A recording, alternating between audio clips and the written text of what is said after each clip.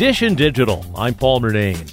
We're looking at some of the best robot vacuums with the help of Deal Secret's Rick Broida, and he has a recommendation, especially for pet owners. The iRobot Roomba J7 Plus. There's a camera built into the front, so you can not only see a live feed of the vacuum as it roams your floors, but it's smart enough to identify obstacles. Like, it's using a little bit of artificial intelligence within that camera, so that if it detects like a toy or even worse, your pet has had an accident, it won't just roll over those things and make that accident a lot worse, as I'm sure you can imagine if it was continuing to clean after that. So it'll steer around stuff that it's not supposed to roll over. It also has a self-emptying dust bin that doesn't need to be changed for up to 2 months.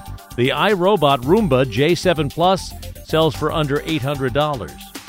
Dish and Digital, I'm Paul Murnane. And for more, click on podcasts at WCBS880.com.